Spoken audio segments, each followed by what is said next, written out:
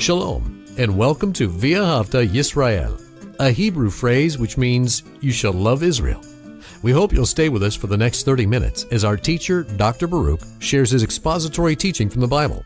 Dr. Baruch is the senior lecturer at the Zera Avraham Institute based in Israel. Although all courses are taught in Hebrew at the Institute, Dr. Baruch is pleased to share this weekly address in English. To find out more about our work in Israel, please visit us on the web at loveisrael.org. That's one word, loveisrael.org. Now, here's Baruch with today's lesson. There's no question that John, in this his first epistle, he is writing to those who want to live a holy life, who want to behave righteously, who want to demonstrate the truth of God, who want to have a testimony that is praiseworthy. So my question to you is this: does that describe you? Do you want such a life? If you are a true believer, these things are going to be of the utmost importance to you. With that said, let's open up our Bibles to John's first epistle and chapter 5. Now, we began that fifth epistle last week. We did the first 12 verses, and now we're going to focus in on verses 13 through the end of this epistle. And we're going to see that John is going to give us some very important information so that we can live, and hear this, an effective life. And we're going to learn in order to have an effective life before God, we have to have an effective prayer life. Let's begin. Look with me to 1 John chapter 5 and that 13th verse. We read here, "These things I have written to you." Now, the first question we have to deal with is, who is he writing to? And it's very specific here in this verse whom he is addressing. And we're going to see that he says this same phrase 2 times. Now, there's a slight difference in the term believing that we'll come across in a moment when we look at it the second time, but we're going to see that John is writing here to you, the ones who are believing, and here's the key, in the name of the Son of God. That's what is consistent. He's writing to those who are believing in whom? In the Son of God. Now, we saw last week how important it was to John that we had a right understanding of the identity of Yeshua. In fact, nothing happens spiritually, positively speaking, until one knows the identity of Yeshua.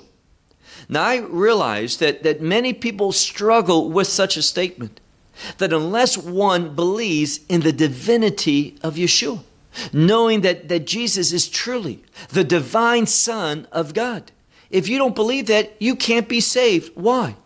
Because you don't know who he is. You don't know the identity. And you can't believe in one that you really don't know, that you're confused about, or worse, that you're denying the truth about. So he writes here, "These things I have written to you," to whom? The ones who are believing in the name of the Son of God. Now, name is a very important concept biblically. Name, of course, is related to identity, but also character. So we need to know the identity of the Son of God, his name, Yeshua, but also his character. And that his character is holy and righteous and good and perfect and holy, just like his Father. Because as we saw, God the Father and God the Son are one. And if we deny that, we are denying the gospel. Now, Messiah, being the Son of God, and I want to always state this, we need to affirm that he is the eternal Son of God. There was never a time that Messiah did not exist. He was always in the past. Before time began, just like God his Father was, so was he. He is now and he will ever forbe. Again, he is the eternal Son of God. And it's when we know who this eternal Son of God is, we know him by name, his character, and his identity. It says that there's an outcome of that. There's a benefit of that. And what is that? Just keep reading. In order that you should know that you have eternal life. I love that promise. When you know who the Son of God is by name. Not just that there's a Messiah, not just that God one day will send a Savior into this world, but when you know the name of Messiah. Whether you address him in Hebrew, Yeshua, in Greek, Jesus, in English, Jesus, in Spanish, Jesus, whatever you say in your language is acceptable. But realize, once you know him and you believe in the name of the Son of God, this benefit is this. He says that you shall know that you have eternal life, in order that you believe in the name of the Son of God. Now, we have eternal life, and that eternal life, let's talk a moment about this word, eternal. Eternal life does not just speak about life without end, life everlasting. It is that. So I'm not saying it's not everlasting life, life without end. It obviously is. But it's just not life without end. There's a quality of life. When it says eternal life, that word eternal is an adjective that describes the kingdom. So we have everlasting kingdom life. That quality. And just think about this. We're going to be for eternity with the presence of Almighty God. And the light of that kingdom is going to be the glory of God. To be with him in the midst of his glory, enjoying his promises, his eternal blessings. What a wonderful and sure expectation that we have. And it all comes, and it only comes by us knowing Messiah, knowing him by name, and of course receiving him as our Savior, believing in what he did when he laid down his life and when he shed his blood nearly 2,000 years ago upon that tree. So again, in order that you know that you have eternal life and that you should believe in the name of the Son of God. Now, when it says this, it changes this word believe. It is written grammatically a little bit different. That tells us we should believe. Literally, it says that you should believe. And why the change? The change is to tell us there's the benefit from believing in the Son of God, knowing him by name, verse 14. Now, what is the benefit? Well, he's going to tell us in this next verse, verse 14. And this is the confidence which we have with him. Now, I mentioned and wanted to emphasize this last phrase that I read, with him. Because the word with, when it speaks about an individual being with God, it hints towards redemption. Now, why do I say that? Well, we all know from a biblical prophecy in Isaiah chapter 7 that Messiah, even though his name is Yeshua, meaning Savior, that he gives us salvation, he's also called prophetically by the name Emmanuel. And we all know Emmanuel means God with us. And this concept of with speaks about redemption. See, I can only be with God in his presence, being with him in his kingdom, because of redemption. Until I experience the redemption that only comes through the blood of Messiah, until I experience that, the Holy Spirit won't be with me. But having been redeemed by the blood of Messiah, instantly, the moment I believe, the Holy Spirit enters in, He dwells within me. And therefore, He's with me, and I have that relationship with God. So he writes here, verse 14, and this is the confidence which we have with Him. And what is that confidence? That if we ask anything, and notice this next expression. See, so many times people forget this. They say, if we ask anything in His name, He will grant it. But what does it say here? That if anything we ask, here it is, according to His will. Now I would highlight that, underline that, memorize that, because it is so significant. Here's what a spiritually immature believer does. They kind of negotiate with God. They petition God, God, will you please? God, they want to negotiate with God. God, do this for me. And in essence, their prayer life becomes ordering God on what to do.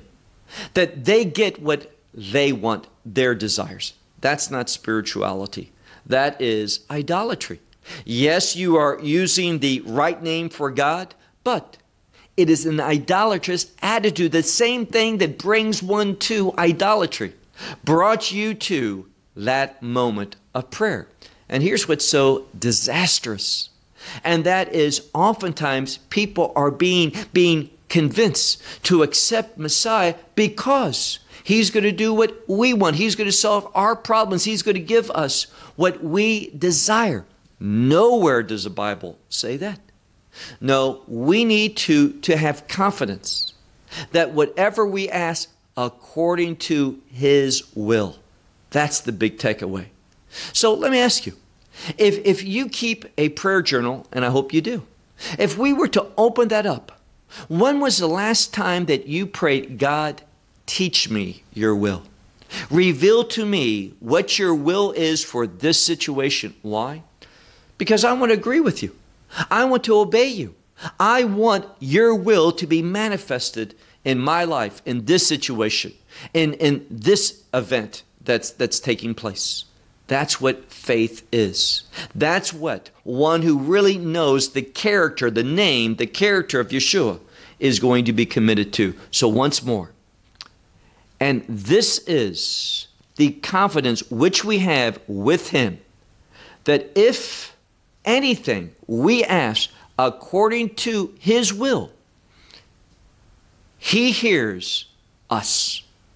Now, the implication is this. When we ask something that's according to our will, He's not listening. Now, God knows everything. He hears, but He is not listening to response. He is not going to grant us that. God is going to give us good things. Now, God, although He's sovereign, absolutely sovereign, God has created this world with an element known as free will. And if I'm stubborn, and I'm speaking about myself, I tend to be. And sometimes I get it in my mind, I want this, I have this coming to me or what, and I pursue it. And I get it, even though it's not God's will. This does not attack His sovereignty. God allows us to do foolish things. The Spirit of God tells me, don't do this. This isn't right. This isn't going to end in, well, you're not going to like this. This is not going to have a good result. But being stubborn, being prideful, we all tend to do that, behave this way at times.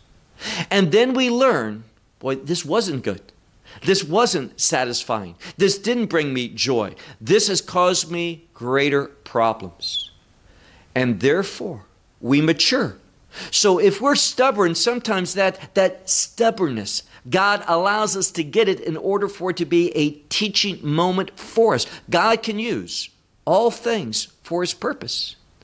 But we're going to see that it's always best when we agree and pray according to His will. Why? When we do, He hears us. Verse 15.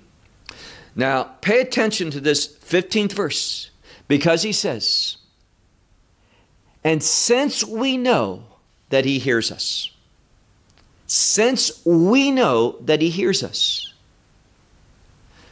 whatever we ask, we know that we have those petitions, those requesting, those things that we have asked for. Why? Those things, those petitions which we have asked from Him. Now, I'm going to share with you that for me, when I pray not according to His will, I have no assurance. I am convicted inwardly. God's not listening to this. God's not impressed by this. God's not going to respond to this. This is displeasing. I'm grieving the Spirit of God. So He tells us in this passage of Scripture, look again at verse 15. And since we know, this is an experiential know. Our inward being is going to testify to this. And since we know that He hears us, we know when He hears us and He does not. Whatever we ask, we know that we have the requests which we have asked from Him. Now, that is the one who prays effectively, praying according to the will of God. We know that He hears, and we know that we're going to receive in His time those things that we ask from Him. But then it goes on. Look now to verse 16. If anyone should see his brother. Now, we're going into a different area, and let me just simply say, when we come to verses 16 and 17, these verses give rise to much speculation. And I don't want to do this. I want to share with you what I know to be true. Now, there are different opinions, different interpretations in regard to these two things that he's going to be speaking of in the next few verses. And that is, he's talking about sin. We'll see that in a moment. He's speaking about a sin unto death and a sin that is not unto death. What does that mean? That's the key question. And as I shared, there's many different thoughts, many different opinions, many different interpretations. What I want to do is share with you what we can be assured of in regard to this. Can it have perhaps a additional application? May it be referring to something slightly different? It might be, but let's deal with what we can know. Let's read again the beginning of verse 16. If anyone should see his brother sinning. But notice what it says. A sin not unto death. Now, what is that? And what are we speaking about here? Because there's a sin not unto death, and we're going to see a sin that is to death. What are we speaking about? Well, let's get something clear. For a believer, there's no sin that's unto death. Meaning, if death is separation from God eternally, being cast in ultimately to that lake that burns in fire, that experience of eternal judgment, for a believer, there is not a sin unto death. Why? He has promised to forgive us of all of our sins and to remember them no more. Now that's from an eternal standpoint. So if we read this carefully, once more, verse 16. If anyone should see his brother sinning, a sin not unto death. Now, brother, if we interpret this to be a fellow believer, and I see someone sinning, a sin not unto death, what can I do? Well, a believer wouldn't sin a sin unto death. And therefore, I can pray. And what should I be praying? that that brother repents. And that what happens? He finds life. What life? A godly life. Now living, that he repents and he embraces the will of God. That's why in the previous verse it talks about praying according to God's will. That we live the life according to God's will. That's what we want. And when we don't want God's will, where are we moving in? Sin. And that sin is going to bring about destruction. So what it says here, let's take the whole verse. If someone sees his brother sinning a sin not unto death, what should he do? He should ask. This is the same word we saw about asking in prayer. According to God's will, we should ask.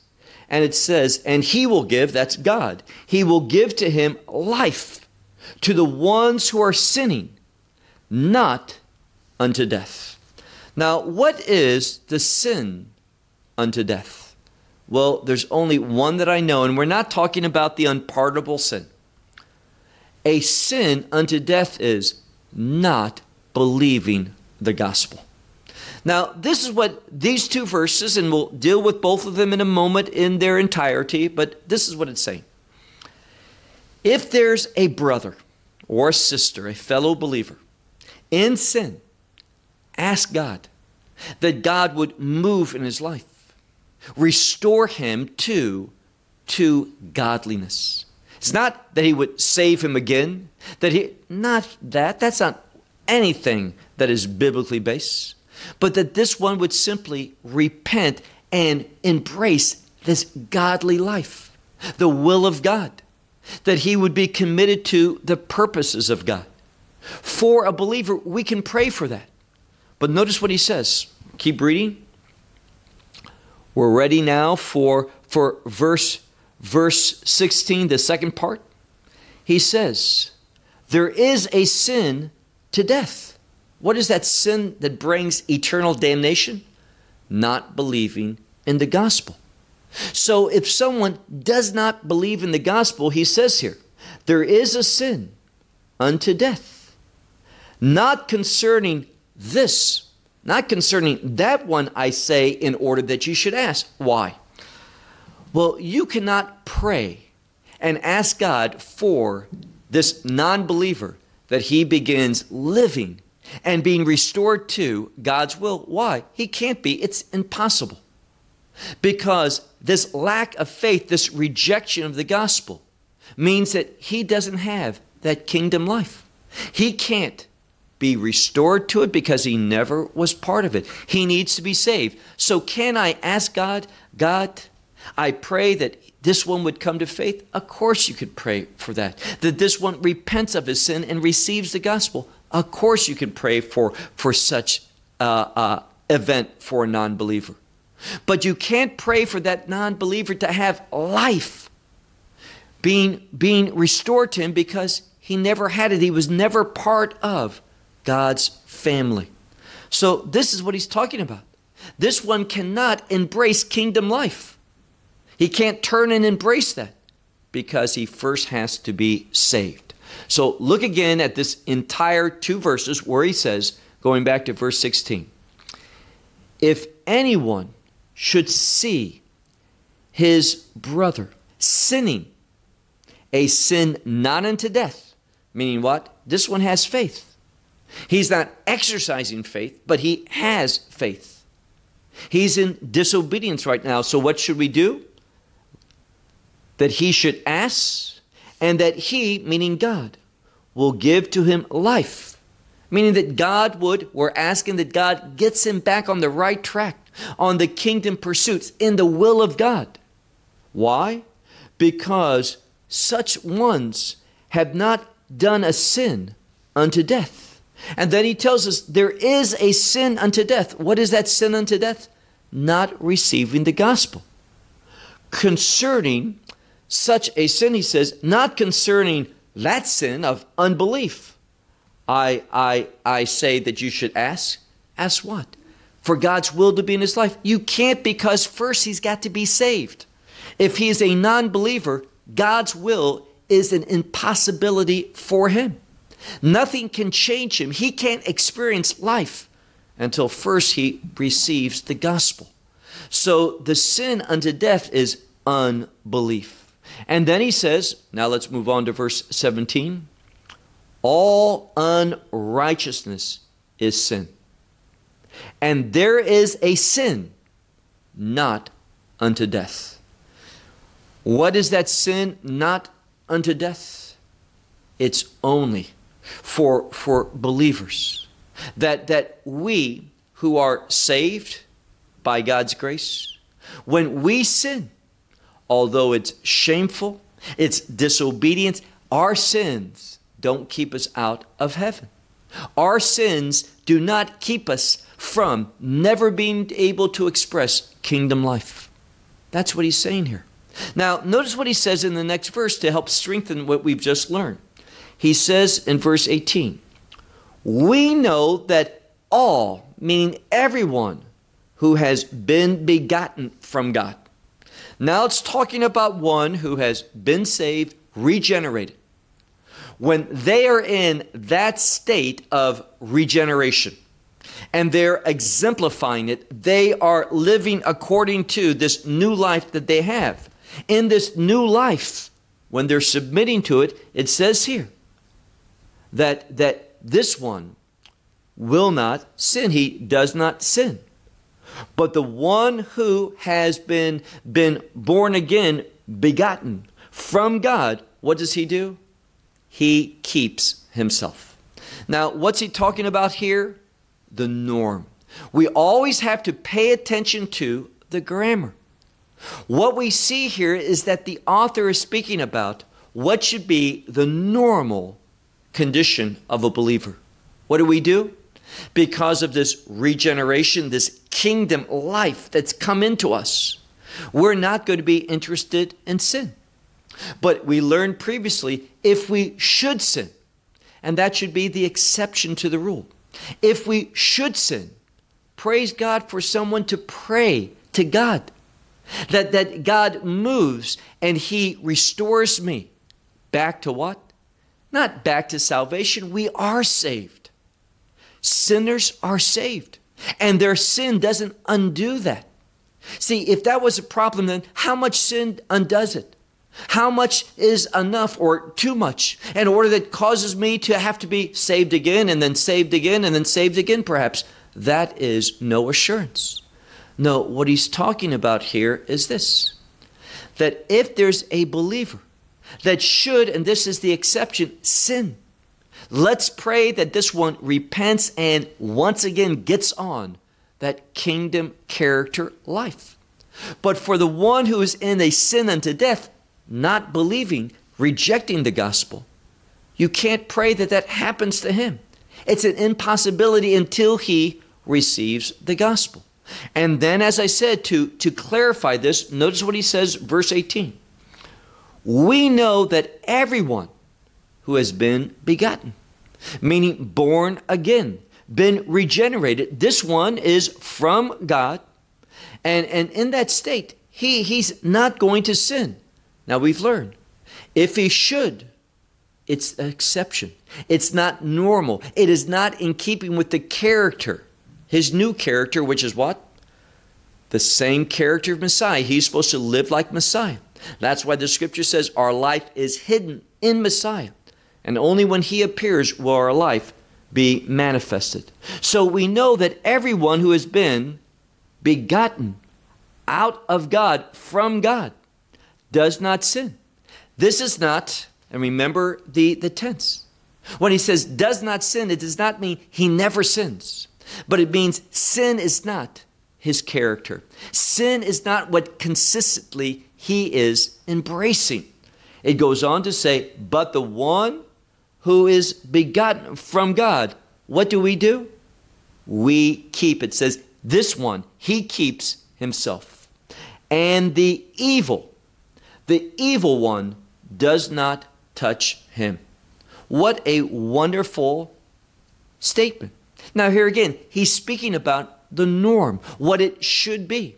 So when I am in God's will, Satan, he may attack, but he has no authority over me when I'm in God's will. He might move. He can try to bring fear and cause me to move away, but as long as I'm in God's will, he cannot harm me. He cannot touch me. That's why there's no safer place to be than in God's will. And when we're not in God's will, this gives authority over us to Satan.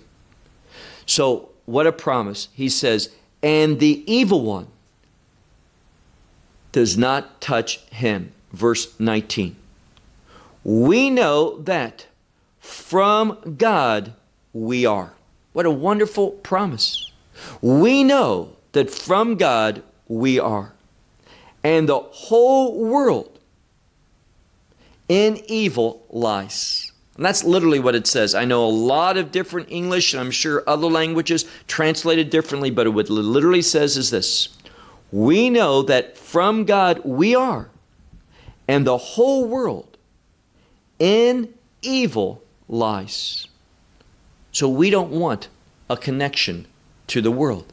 That's why he says earlier on in this first epistle, if someone's a friend of the world, this one is an enemy of God. This world is an evil place. God's going to destroy it. His judgment's coming in order for the kingdom of God to be established. So he's telling us we don't want to be part of the world. We don't want to live according to the worldly way. That's sin. It's evil. We want the will of God. Verse 20. But we know that the Son of God, now he's speaking here about what we have been promised. We know that the Son of God comes and he has given to us. So the Son of God has been manifested. He has come and he has given to us. Notice this next word. It is a word that means a mindset, a perspective, a perspective. So we know that Messiah has come and he has given, he has given to us a mind that we should know truth. What a wonderful thing. Because Messiah has come, he has given us a mindset, a perspective where we know truth. And we are in truth. Now, what does that mean to be in truth? In his Son, Messiah Yeshua. Now, what it says here is this. Notice the emphasis. Being in truth. When I'm not in truth, I'm in sin. When I'm not in truth, I'm outside of God's will. These things are exceptions to the norm for a believer. That's why it says here, we're from God, meaning we have been born again. Everyone who's been begotten by God is from him. And he says, we have been given this new mindset in order that we know the truth. And we are in the truth. What does that mean? In his Son, Messiah Yeshua. This is the truth of God. This one, or literally it says, and this one is God's truth. Truly God. Or this one is truly God would be a better way of translating. This one is truly God. And an eternal life. So this one is the true God. And knowing that gives us kingdom life, eternal life. Now, he said 3 times that knowing his Son, and he's spoken about his Son more than 3 times, but knowing his Son produces eternal life. There's no other way to have eternal life but by knowing the true God, Yeshua. And then he concludes and tells us something. He says, children, you flee from idols. Amen. Now, he ends this epistle rather abruptly. You flee from idols. Now, who's he talking to? Believers. He says, children. This is how he identifies his audience. Believers in Messiah. He calls them children. And this last part is so significant because he tells us, if you are not in truth, where are you? Idolatry. Just that simple. You are either going to be in truth or practicing a form of idolatry. And he says, flee from this, because he knows there is that tendency. Israel had that tendency, and the church does as well, to get into this idolatrous mindset, which is always based upon me wanting what I want and begin pursuing and doing the things to get what I want. That's idolatry. It leads into that idolatrous mentality. And it's only when I'm in Him, in the true God, Yeshua HaMashiach, Jesus Christ, then and only then when I'm in Him, I'm experiencing the kingdom life. Now, the last thing I want to say is this. There is a difference, a big difference, and this really goes to the foundation of understanding what he's talked about. There's a big difference between having eternal life as a promise, and that promise is real and nothing's going to affect that. That's assured because of what Messiah has done. You are secured in that promise of eternal life the moment you receive the gospel. But there's a big difference between having that promise of eternal life and demonstrating eternal life. And when we are not demonstrating eternal life, it's because we're not operating in the knowledge that we supposedly have of who the Son of God is. We're not behaving according to His will, and we're not operating in the truth. Because when we're in the truth, we're behaving, we're demonstrating that kingdom life. And this is what John wants us to experience. This is what John wants us to demonstrate. So what he's saying is this: when I am in God's will, praying according to His will, I am going to be demonstrating publicly the fact that I have been begotten from God, that I have been regenerated, that I am a kingdom citizen, and I'm not going to be in sin. But when I choose not to put the priority on God's will, when I want what I want, when I'm not walking in truth, when I'm not in Him, then I'm going to do what? Be in sin. But praise God that for a believer, and only for a believer, we can be in sin, but that sin is not going to lead to death, because we can ask, we can intercede, and God is going to work to bring that person back to repentance. That person begins to live once more in accordance with God's will. For the non-believer, that's an impossibility. He has to be saved first. Only for the believer can one be renewed to that kingdom life demonstration. And I'm going to close with this.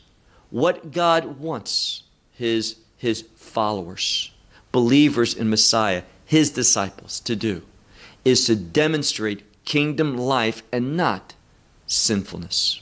Well, I'll close with that. Shalom from Israel.